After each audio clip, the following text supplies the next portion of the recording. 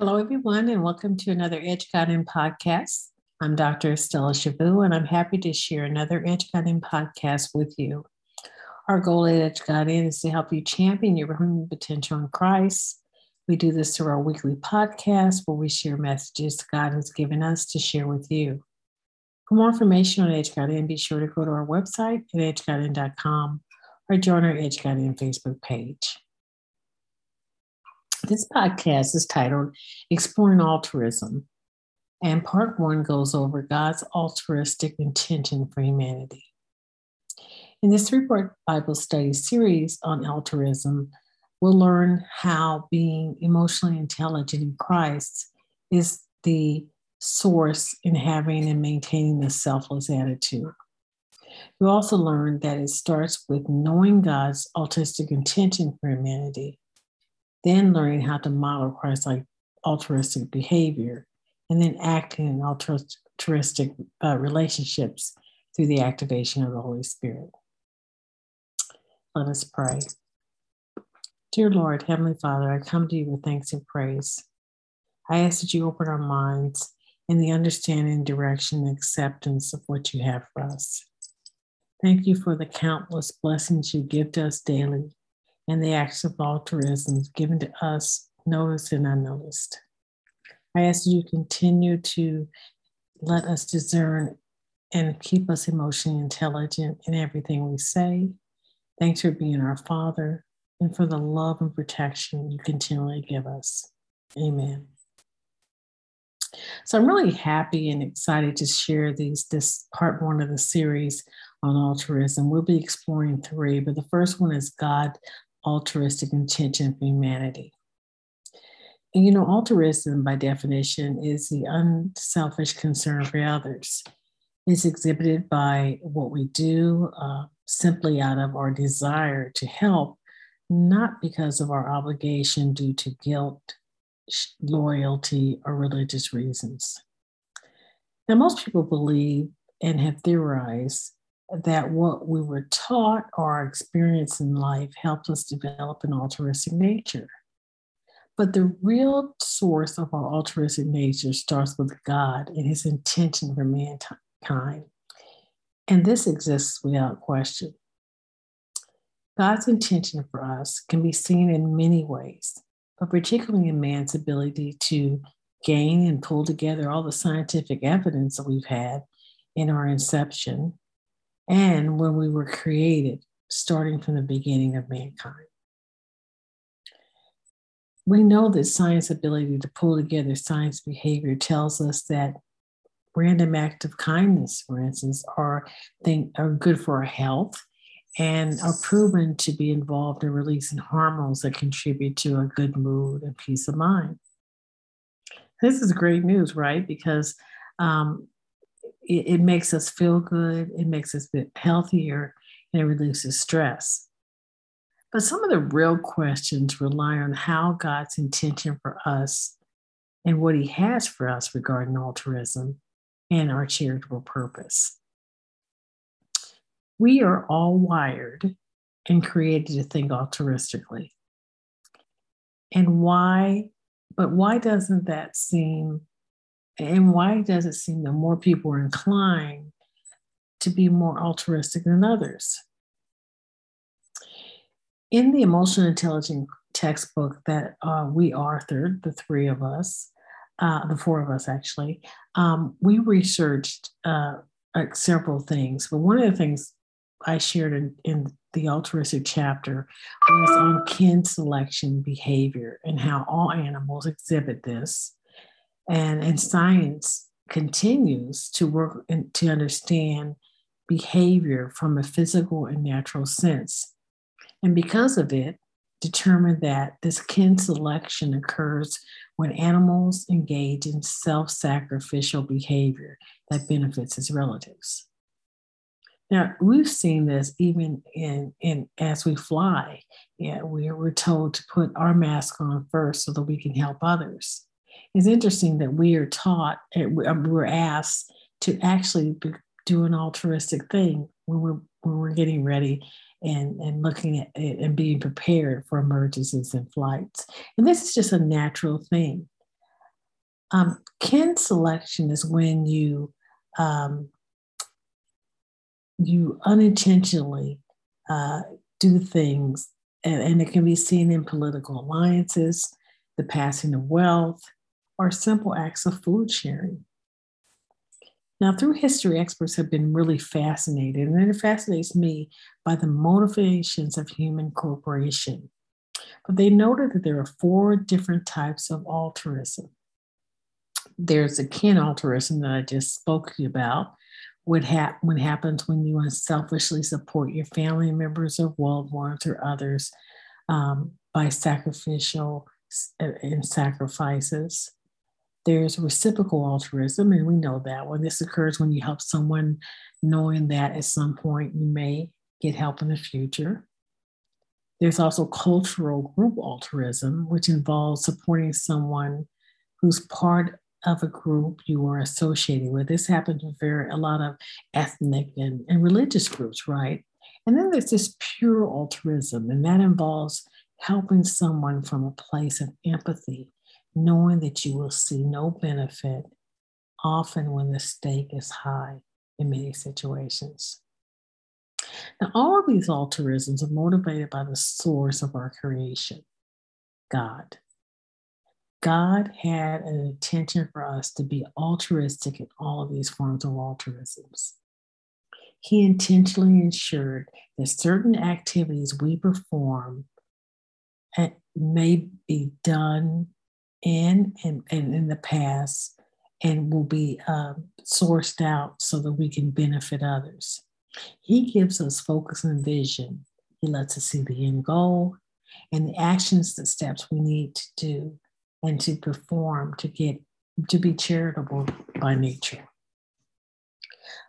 So going back to God's vision of intentionality that he gives us, when you're intentional, it gives you purpose and direction, and it eliminates the need for striving. If we follow him, we work according to his will. So God wants us to work to his will and be altruistic. But how do we know his intentions for us? There are different forms of altruism. We talked about this. What is his intent particularly for us? Well, first, God showed us his intention when he created the earth and all things in it. Genesis 1:1 tells us that God created the heavens and the earth in the beginning. Now, the earth was formless and void, and darkness was over the surface of the deep. But the Spirit of God was hovering over the surface of the waters. What is sure and factual for us as Christians, and what we hold to be true, is that God was there from the very beginning. He is the author of all things, and he was intentional about creating us and the earth. And when he did this, he intentionally created the intentional people we are. Second, he was intentional in how we shine our light and showcase ourselves. 2 Corinthians 4:6 says, "For God, who said, 'Let the light shine out of darkness,' made his light shine into our hearts to give us the light of knowledge and the glory in the face of Jesus Christ." We as Christians should always go to the source for everything, and our source is God and his word. Shining our light for Jesus means that we are a good example. And when other people see our good example, they will know that we love our Heavenly Father, and they too will want to honor him. It is leading by example. As we become more like him, we develop the giving, loving spirit he intentionally put in us. We do this by knowing him and living God's word. Philippians 2:14-16 tells us that do all things without grumbling or disputing, that you may become blameless and innocent, children of God without blemish, amid a crooked and twisted generation, among whom you shine as lights of the world, holding fast the word of life, so that in the day of Christ, I may be proud that I did not run in vain or labor in vain. So, shining our light means considering others' needs and helping to meet them, encouraging them instead of criticizing them, being patient instead of overbearing, giving others the benefit of doubt. And the hard thing is to, when you hear gossip, distance yourself from it or change the subject. When you encounter a difficult person, remember that they were made and are loved by God, which is hard, right? We also must remember that above all, to treat others in the same way we want to be treated. Luke 6:31 tells us that. And that is a hard thing to do. Lastly, God intended and designed us to be altruistic. It is by design. Genesis verse 128, which has been often called the cultural mandate for mankind and humanity, tells us that God blessed them and said to them, "Be fruitful and multiply and fill the earth and subdue it, and rule over the fish in the sea and the birds of the sky, and over everything that moves on the earth." Humans were created with the intent of abundant living.